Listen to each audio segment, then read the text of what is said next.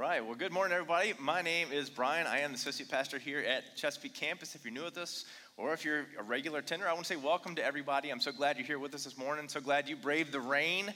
Even though it's not bright and sunny, we're getting all this rain. I'm told we need it. I don't know. I like sunshine, but we're grateful anyway for the rain. And hey, if you have your bulletins, we want to highlight a few things here on your bulletin so you can be aware of these things. The first one you'll see is we are starting a backpack drive today. And what we're going to do is last year and years past, what we've done is we've collected backpacks, for local schools around the area, and we distribute those through various different means that we have through our coastal connections. But what we're going to do this year, we're doing something a little bit different.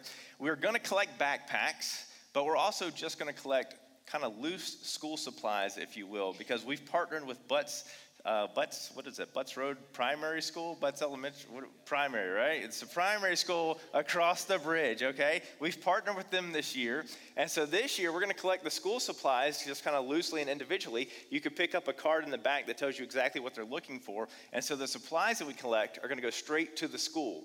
If you bring a backpack full of stuff, that backpack is going to go to our main campus over in Yorktown, and we're going to distribute those through our ESOL programs and our food ministry and all those various means. We're going to distribute them that way. So if you want to do a backpack, you're welcome to do a backpack. Just know that they're going to go to a different distribution place. But if you want to bring in loose supplies, we're going to bless the school right down the road from us with those. You can find information on the tables out front as you leave this morning. The next thing on our bulletin there is Kingdom Marriage. This is a spiritual formation class that we are starting this Wednesday. So what we want you to do, anybody in here married? Raise your hand. Okay. Anybody in here want to be married? Hopefully the ones that are married still want to be married, right? You can raise your hand again. That's fine. Pastor, yep, there you go. All right. So Pastor's been advertising this for a few weeks. So it's for anybody that is married, newly married, you've been married for a long time, you're thinking about getting married, you'd like to be married one day.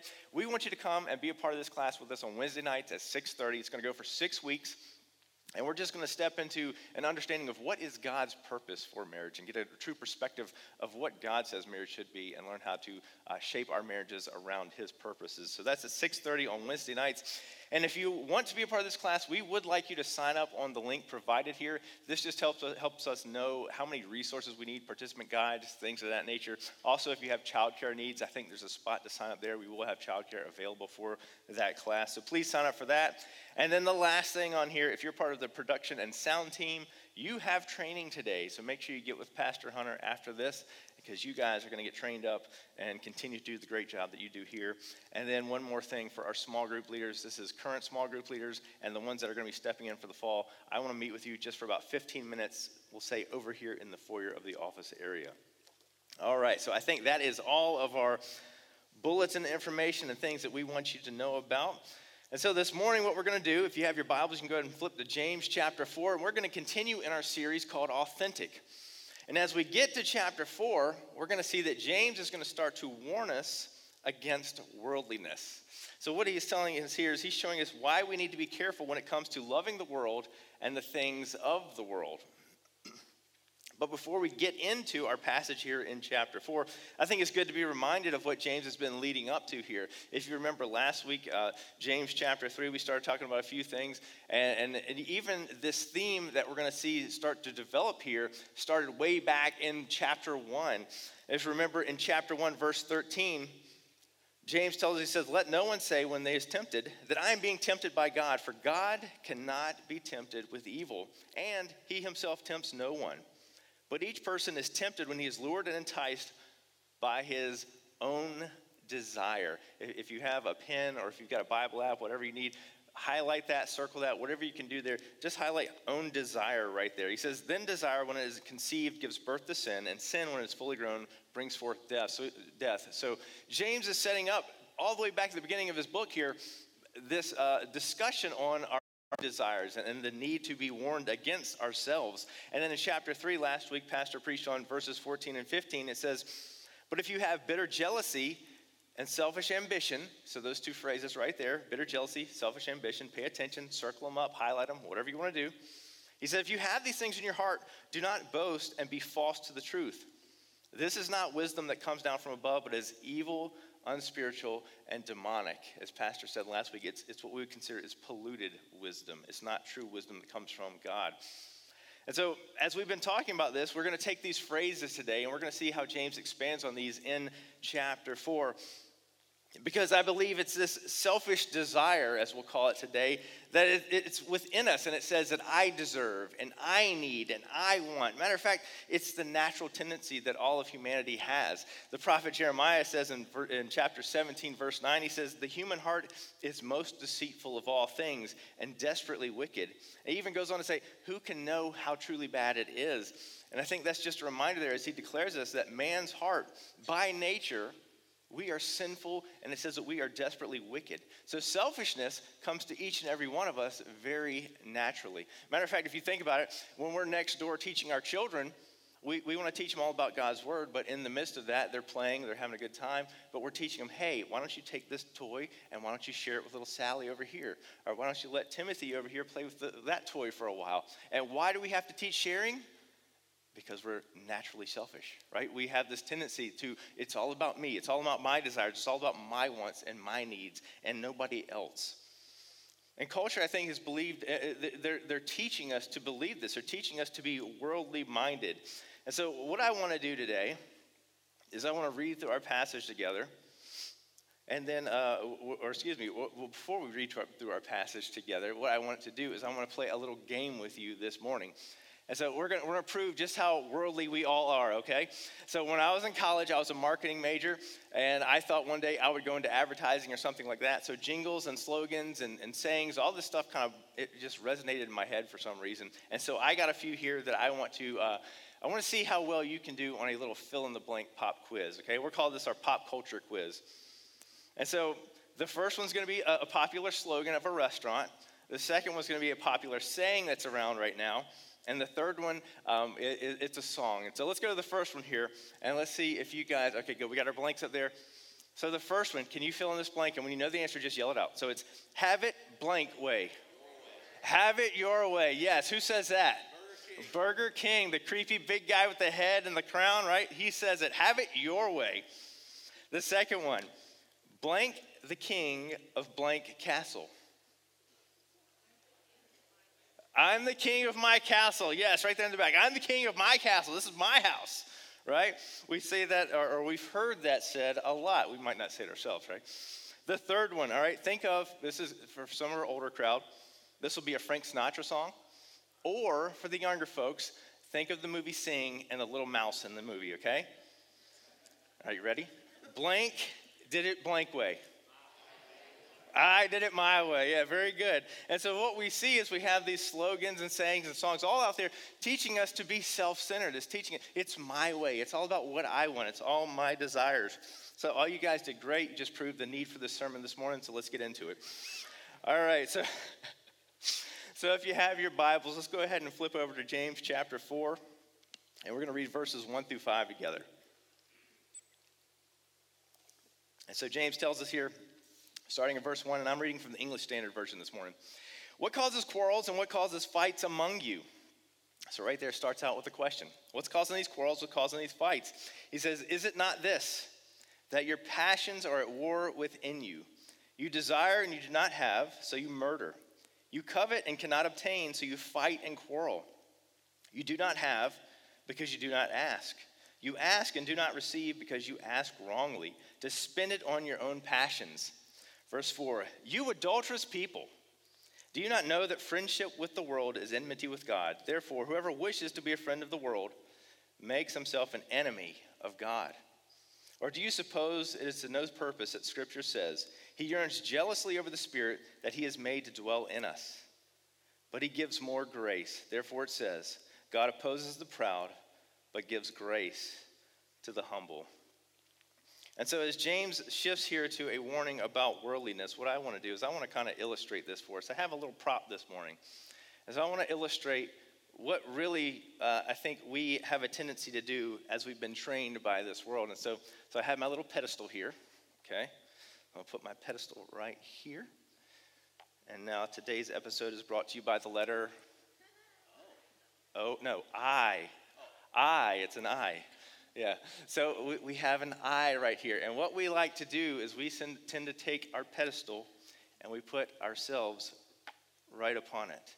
So we put ourselves on this pedestal. We say, it's all about me. It's all about what I want. And this is what James is going to warn us about this morning.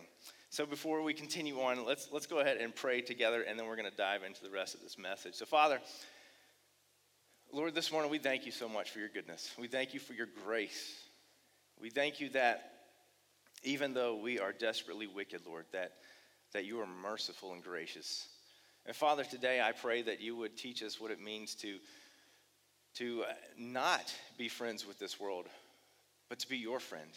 To teach us what it means to have a true relationship with you and to change the way that we think. And so, Father, this morning I pray that you would just work through your word and your spirit in concert this morning. And just bless us in this time. Teach us what you want us to hear.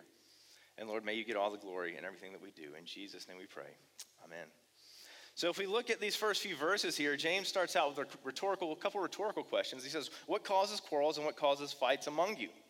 He says, is it not your passions that war within you? Or is it not these desires that you have? He says that you have these desires, so you murder, and you covet, and you cannot obtain, so you fight and you quarrel. And so point number one, what I think he's driving at here, is that selfish desire leads to conflicts and strife. Selfish desire. And so what we would do is we would kind of define selfish desire as the problem here. We're going to say this is the problem that we need to work on right now. And really this selfish desire, I think, stems from this word we call worldliness. And right in the middle of worldliness, or a little bit closer to the end, we have this letter here. It's all about me, right? This is what the world would say. If you look at the dictionary definition, worldliness says it's related to or devoted to the temporal world. And so the temporal world would be the things of this earth, the things that we are consumed with here.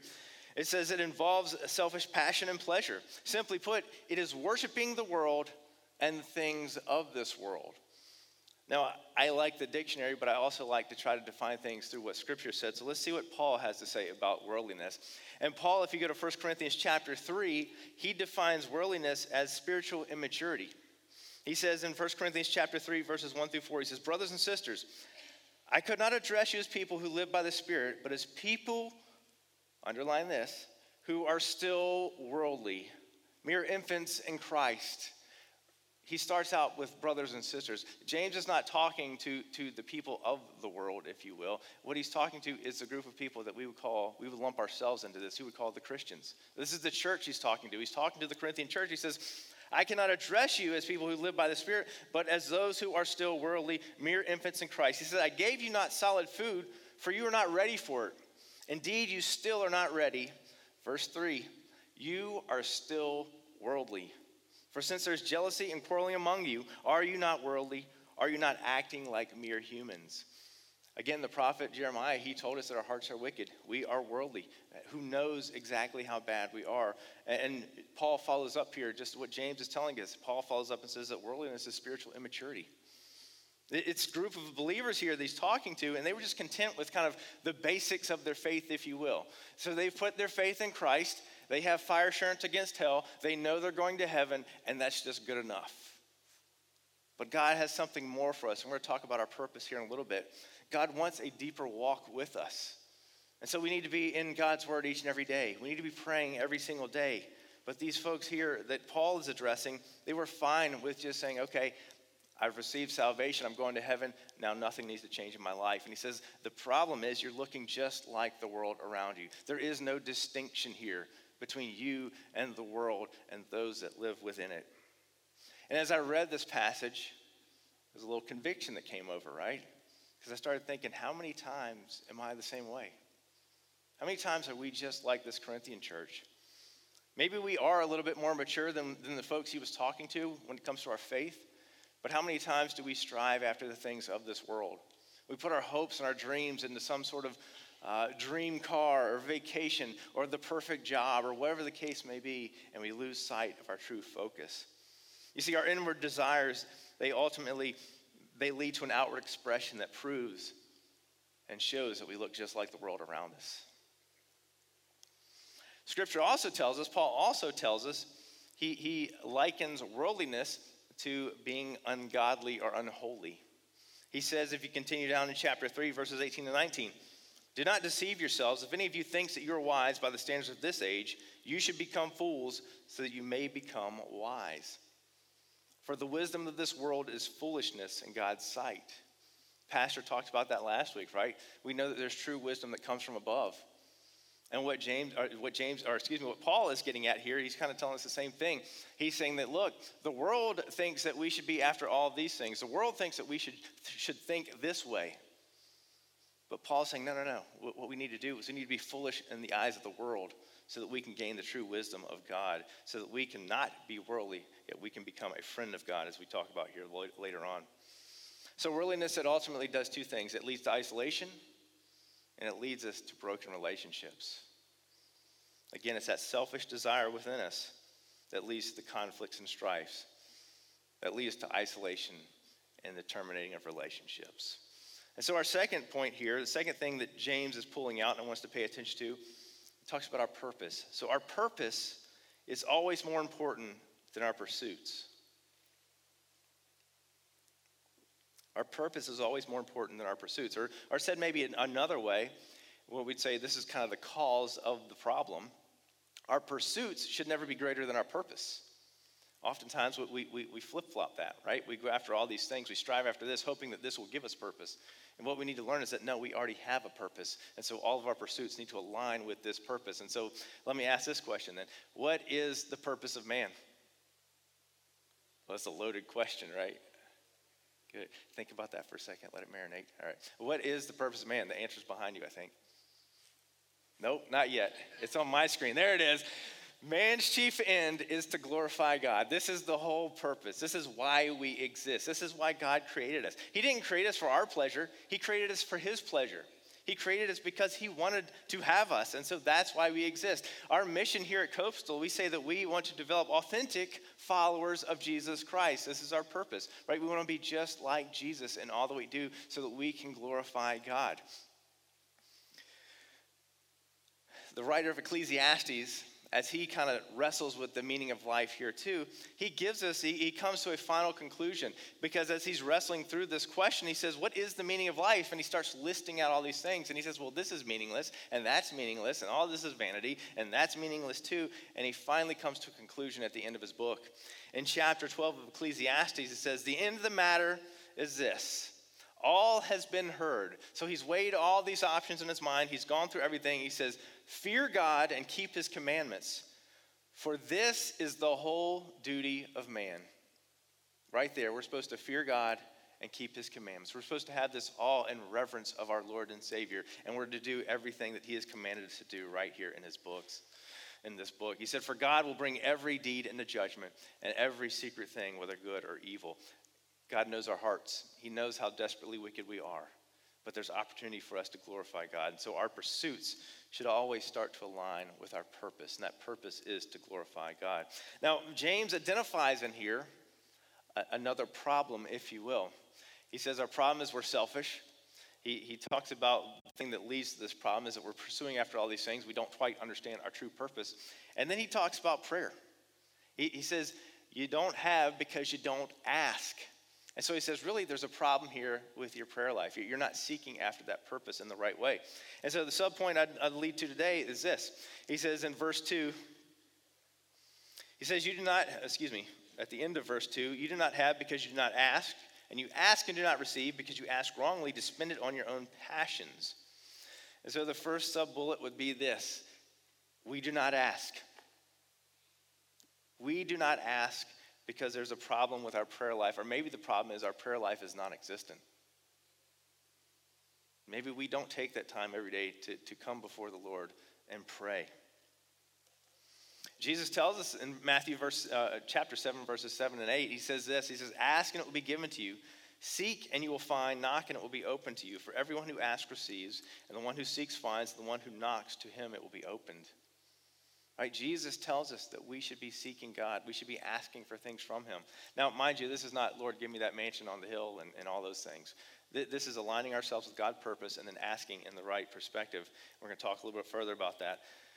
But to kind of illustrate this, how many of you have heard of this new Coke Starlight out there? Ooh, okay. How many of you like this new Coke Starlight? Oh.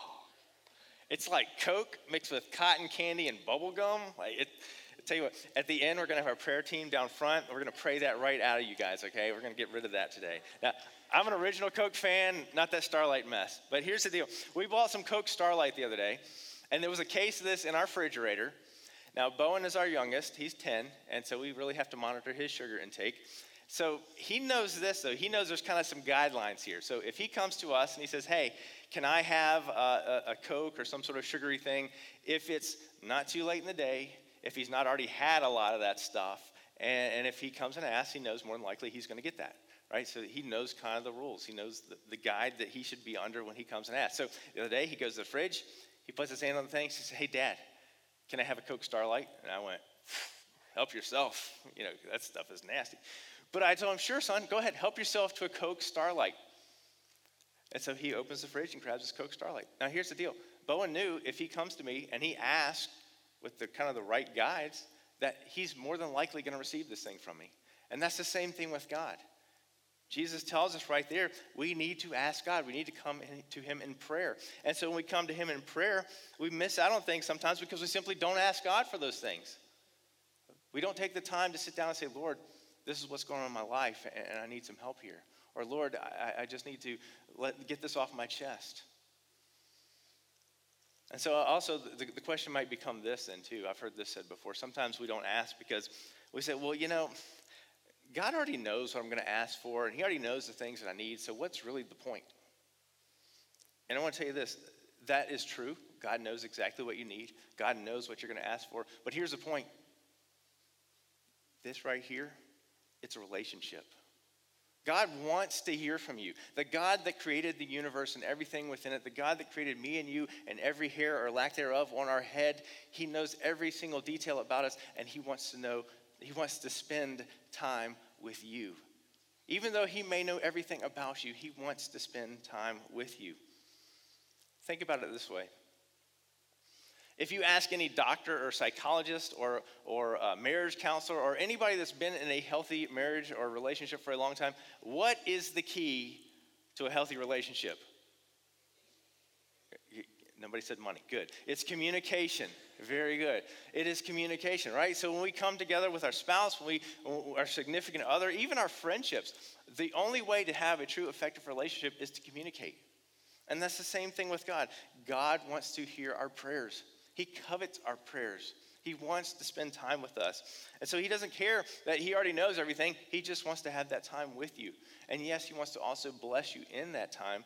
But more importantly, he just wants that time with you. And I know it's a little bit different because it's a little bit different with this relationship because he's not tangibly right here that we can feel and touch and hear and all these things. But the point of the matter is the God of the universe, he wants to spend time with you. And so we should be asking. Our worship team, they just led us in a song, and Pastor Hunter said, we want to get the gospel in your head over and over and over.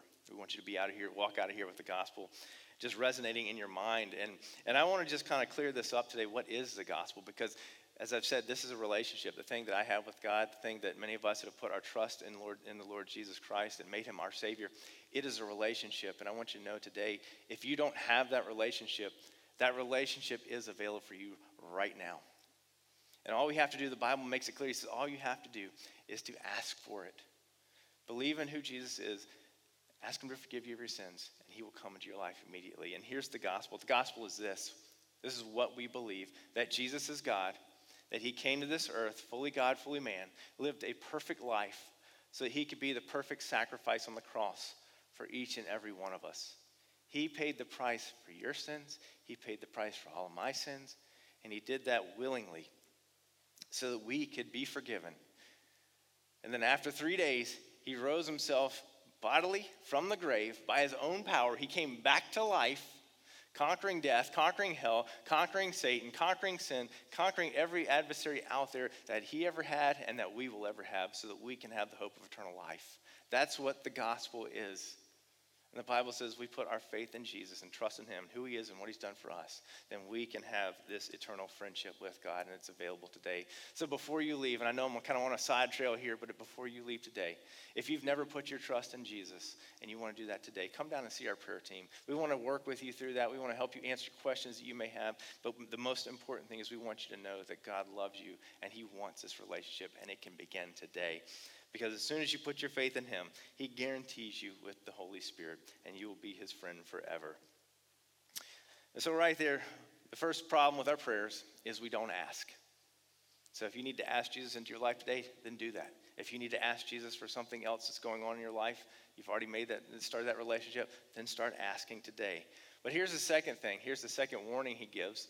He says, the problem is we also come to the Lord. If we don't ask, well, then when we do ask, we ask for the wrong thing. Jesus tells us, he goes on in Matthew 7, he says, or which of you, if his son asks him for bread, will give him a stone? Or if he asks for a fish, will give him a serpent? If you then who are evil, remember, we're inherently evil, we're inherently wicked. If you then who are evil know how to give good gifts to your children, how much more will your Father who is in heaven give good things to those who ask of him? Right? God knows what we need. God knows what's best for us, and sometimes we come to him and we ask for the wrong things. I remember a few years back, I heard that the Ford Bronco was going to get remade and come back out, right? And I was all excited. Yeah, I was a big fan back in the 80s and 90s of the Ford Bronco, and I wanted a Bronco so bad. And so I found out, man, they're coming out with this new Bronco. I'm going to get me one of these Broncos. And so in the meantime, I'd driven this 1998 Ford F-150. And this thing was getting kind of old. Ford was lagging on putting the Bronco out. And so I'm driving this thing, and I drove it into the dirt. I had a few of you in here work on that thing multiple times. Thank you so much for keeping that going for me. But here's the deal. Eventually that truck wore out, and I missed that truck. But the blessing in all of this is this. At the time that truck was wearing out, I was also blessed. My parents said, hey, we got this 2012 Dodge Avenger. We'll sell it to you really cheap. I think I gave them like $1 or something. But they said, we'll sell it really cheap. And I said, okay, let's do it. And so I got their car, and I basically gave away my truck because it was worth nothing by the end. But here's the blessing on all of this. I wanted so desperately for that Bronco, and I was not going before the Lord and say, Lord, please just give me this Bronco. I think maybe a few times that might have slipped out, but most of the times, like, Lord, give me what I need. And the Lord did that. He blessed me. And I'm so grateful now because, look, with gas prices the way they are right now, like, I was grateful the other day that I was able to fill up this little car for like $80. And I'm like, $80? But I can't imagine what a truck would have been. Any of you guys driving trucks right now? Yeah, how much is your gas bill? Don't tell me. I don't want to know. But the point is this, like, even in God knew what I needed. He gave me what was best for me and best at that time in my life. I have faith that one day he's going to bless me with that Bronco, but not right now. They'll have to get old and used, and I'll have to buy some cheap one broken down years later. But the point of the matter is that James says we come and we ask for the wrong things. But God knows exactly what we want, so he's going to give us the thing that we need most in that situation. And then the third part of that, the thing that he says also when we come asking for the wrong things, is because we ask with wrong motivation. So that's your third sub-bullet there. We ask with wrong motivation. Matthew 6, verse 33, we've been doing this prayer study over the last few weeks. We just concluded last week. But we were going through the Lord's Prayer. Our Father which art in heaven, hallowed be thy name. Thy kingdom come, thy will be done, right? That's verse 33. That's verse 10. But in Matthew 6:33, Jesus tells us, he says, we should seek first the kingdom of God and his righteousness, and all these things will be added to you. As we've been going through that prayer class, we started dissecting the Lord's Prayer, and we realized that at the beginning of that prayer, there's a need for us to acknowledge who God is and his character and his holiness and all these things. But then the next part leads us right into this understanding that we need to be asking and aligning ourselves on his kingdom and his will and his desires. All the things that he wants should be the things that we want. And so our motivation should be to align ourselves with him. Matter of fact, my favorite definition of prayer is the exchanging of wishes. Or maybe said a different way, it's the replacing of desires. So as we come to God in prayer, when we ask him for things, we should be asking for the right things, hopefully, but we should also be asking with the right motivation. So as we come in prayer, James is telling us here, we need to be asking and actively seeking God's will and purpose for our life. And as we pray, ask for these things. And so as we've kind of dissected that little portion of the prayer problem with our prayer, and that problem stemming from sometimes we want to be selfish, we want to think about ourselves too much, he then moves on to verse 4. And he gets a little bit dicey here. He says, "You adulterous people, do you not know that friendship with the world is enmity with God? Therefore, whoever wishes to be a friend of the world makes himself an enemy of God." And so our problem is this: we're very selfish, right? The problem is there, that we are selfish. And the cause of that problem is that we're not looking to the right purpose. We're looking after all these pursuits and trying to find purpose in their pursuits, but we've not found our true purpose, to glorify God and to seek after his will. And he warns us here. He says, really, this is kind of the consequence of the problem, if you will. He says, friend of the world equals enemy of God. He tells us right there, he gives us word enmity, and that's a pretty strong word. It actually means hostile or a hatred. It's just the state of being actively opposed or hostile to someone or something. And so we make ourselves friends with the world. When we align ourselves with this world and its pleasure and its passions, what it's saying is that we have a hatred towards God. We then even become hostile towards God. James makes a point here that when we put our eyes on the passions of this world and start lusting after those things, we covet them and we have this burning desire for those things. He said it's essentially we're taking our focus off of God. And he equates it to spiritual adultery. Right here he says in verse 4, "You adulterous people." How many of us that are in a relationship right now think our relationship would end well if every time we were with our spouse or our significant other, we had this desire for somebody else over here? Like we couldn't take our mind off this person. This would be my person. We couldn't take our mind off this young lady or this young man. All we're doing is while we're with our spouse over here, we're just lusting after that person. We're hoping and dreaming about having a relationship with that person. How many of you think that relationship that we have with our spouse or significant other, how many of you think that would be a healthy relationship? Good, no hands, very good. Right? Would that end? I don't think that relationship would end well. I think it would end, but it would not end well, right? And the same thing, we need to realize that this should be the same thing with God, right? As we're lusting after the things of the world, as we put our focus on ourselves and our pleasures and our passions, it's saying we're essentially cheating on God in the presence. We're doing all we can to say we have this relationship, yet our focus and dreams and hope are over here on something else.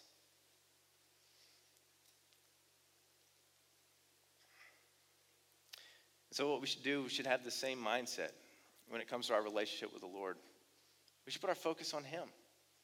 He says we got to be mindful that when we put our focus on this world, that we've taken our eyes off of him and we're essentially cheating on the Lord. And he goes on here, he says this though. Even though sometimes we have this attitude towards God where, okay, thank you, Lord, for saving us, but I really want to go and do my own thing. It says right here, also James tells us that God is jealous for us. He says in verse 5, "Do you not suppose it is to no purpose that the scripture says he yearns jealously over the spirit that he has made dwell in us?" When we lust after the world and the things of this world, we essentially drive a wedge between us and God. We start to break that relationship, if you will. 1 Corinthians 6:19 says, "Or do you not know that your body is a temple of the Holy Spirit within you, whom you have from God?" Again, once we ask God to come into our life and be our Savior, he puts the Holy Spirit within us. And Paul goes on to say, "You were not your own, for you were bought with a price. So glorify God in your body." Jesus paid that ultimate price for us so that we could have an eternal relationship with him. And James is giving warning, just like Paul is giving warning, that we need to make sure that we're making God the priority of our life. In order to be a friend of God, we must separate ourselves from this world and all of his desires that it brings, remembering that we belong to him, all because he first desired us. That's why we have a relationship to begin with. That's why we have an opportunity for an eternal life with him, is because God wanted it. It has nothing to do with us. It's all about him and his desires. So James, he begins this chapter by asking two rhetorical questions. And the rhetoric is there really to pull out the problem. And we've identified that problem as selfish ambition, selfish motivation at its real root. And finally, he drives the solution of our issue. The solution of selfishness is humility. And humility, the job of humility is to bring us back into a proper perspective of our purpose. See, humility says we should turn away from ourselves and back towards Jesus, who is the author and perfecter of our faith. And in verse 6, James says, but he gives more grace. Therefore it says, God opposes the proud, but gives grace to the humble. So this will be our last bullet for the day. I think what James is getting at here is that repentance is always possible. We have this big problem. We're focused too much on ourselves. We're focused too much on the world around us and all its passions and desires. And there's a consequence to that problem. It takes us away from God. But James tells us right here that God gives more and more grace each and every day. We just sang that in one of our songs. Our sin is tremendous, right? But God has more grace and more mercy for us. And so I believe that repentance is always possible. If we look at that word repent, it means to turn away or to turn back. So I'm going this direction, and now I need to turn away and go back the other way. I want to give you a little story this morning. It's a sailing story about when I was younger. I remember when I was about 13, 14 years old, somewhere in that time frame, I went to Georgia to spend some time in the summer with my brother. And he lived about 2 miles from the Georgia-Florida line there in Georgia on the East Coast near this little town called St. Mary's. And we decided one day that we're going to take his boat down to the St. Mary's River, and we're going to launch his boat, and we're going to sail through the St. Mary's River, into the Cumberland River, into the mouth of the Atlantic Ocean. That was the route we had to take. We decided we're going to do this. We're going to get in this little 18-foot boat, and we're going to go, and we're going to conquer these two rivers right into the ocean. Then we're going to turn around and come back and do it all over again. So this one day, now here's the deal. I got to tell you this too. The St. Mary's River, it zigzags, right, towards the Cumberland River. It's always got a strong current pushing you back inland, and it's always got this strong wind pushing you back inland. Yet, we decided we're going to raise the sails, we're not going to motor, and we're going to sail this bad boy all through the rivers and into the ocean. And so we get in this boat, we launch this thing from a little boat ramp, get on the pier, into the boat, and we start sailing along, and sailing is very slow. We look like we're going really fast, though, because the current's going the opposite direction of us, so we feel like we're flying. We're really not moving at all, but we feel like we are doing everything we can. We're some mighty sailing men, and so we're trimming the sheets, and we're tagging back and forth, trying to fight this headwind, and we're doing all we can to sail this boat down the river and zigzag through the St. Mary's. And as we're sailing along, here comes another sailboat, and they're motoring, and there they go, and here comes a motorboat, and they go on, and all these people keep passing us, yet we're determined. We're going to do this. We made this plan. We're not going to be defeated by these rivers and this current. We're going to sail this boat right out into the ocean. Well, I think sometimes we do the same thing in life. I think sometimes we decide that we're going to take control, right? It's all about me. I put myself on the pedestal. And we make our decision that we're going to make our own way. We're going to be the Lord and master of my own life. I can make this plan. I can do this. The world's telling me I should just get out there and do it, and nothing can stop me. I can conquer everything. But I think sometimes God has other plans. So I want to go ahead and call our worship team on up as I finish off my sailing story here. But to finish off our day, my brother and I, we had to surrender to defeat. We had to make the decision to go ahead and call it quits. It was getting pretty late. We knew it was going to start getting dark soon. So we decided, hey, maybe it's time we just go ahead and turn this boat around and sail back to the shore. Now, remember, we'd been sailing for probably about 3 hours now. The sad part was we could look back over our shoulders and still see the dock maybe half a mile away. We hadn't gotten that far. And oh, by the way, here come the boats that had already passed us coming back in. So, all right, it's time to turn around. And so we turned around. But here's the neat part. When we turned around, we had the current we were working with the current. The wind was pushing us now. So we were able to sail along. And the sailing got easy. And it became steady. We weren't fighting everything. And this is one of the most enjoyable parts of our day. Matter of fact, the 3 hours it took us on this 3-hour tour, it only took us 30 minutes to get back to the dock. And so as we get back, though, there was something else that happened. As we're pulling the boat up onto the trailer, we got to witness one of the most beautiful sunsets.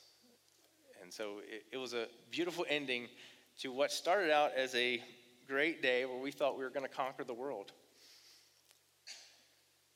And I liken our relationship to the Lord kind of with this same experience. You see, when we resist and push against God, I think life gets harder. It becomes more difficult. We are pushing against his force and his wind and all these other things. But when we decide to turn around, when we decide to repent, then I believe in that surrender, our life becomes more enjoyable. Life becomes more pleasant.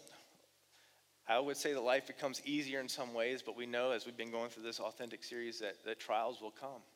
But we have the assurance of knowing as we hit these trials that God is right there with us, working for us, working for our good. And so are you pushing against God and going with the things of this world, or are you surrendering to him and enjoying the life that he has set before you? So I want to just kind of wrap up with this. What do we do about this problem of selfish ambition and worldliness in our lives? James, I think he's giving us what seems to be a very simple answer, yet I think it's a very difficult task sometimes. He says we need to turn around. We need to repent. We need to deny the invitation to be friends with the world and put our focus back on him.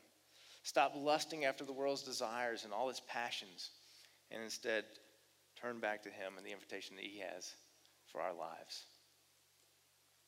I think what we need to do, ultimately, what James is telling us to do, is we have to take ourselves off the pedestal and leave room for God in our life. So my final question for you to ponder is this. Are you after the pleasures of the world, or are you seeking the purpose of God? Let's pray. Father, we are so grateful for your love. We are so grateful that you love us. We are so grateful that the reason we exist is because you wanted us to. And we are so grateful that our purpose is found in you. That we don't have to seek after this world and the passions and pleasures that it throws before us. We don't have to pursue after these things to find our purpose. Our purpose has already been given. Our purpose is to glorify you. Our purpose is to worship you. Our purpose should then start to impact all of our pursuits. And Father, as we've gone through this series, we know that there's going to be trials in this life. And they're already hard enough. So Lord, one of the biggest trials that we'll ever face is our own self. It's our own selfish desire. It's this temptation to become a friend of the world and make ourselves an enemy to you, to drive a wedge between us. And so Father, this morning I pray that if that's us, if we've been living after the things of this life while calling ourselves a Christian, that I pray this morning that you would just reveal that sin in our heart. Show us where we have these passions that are not in line with your purpose. And teach us how to align ourselves with you and your kingdom and your will. And Father, for the one that's here this morning that doesn't know you, that doesn't have that relationship already began or started, I pray today that they would begin that relationship. Today that they would ask. James tells us we don't have because we don't ask. And I pray today would be the day that they ask you to come into their life and be the Lord and Savior that they need, to find purpose completely in you today. And so, Father, this morning I pray that we would stop pushing against you. We would surrender, return back to you, and live out the life that you call us to. Lord, we love you. We pray all this in Jesus' name.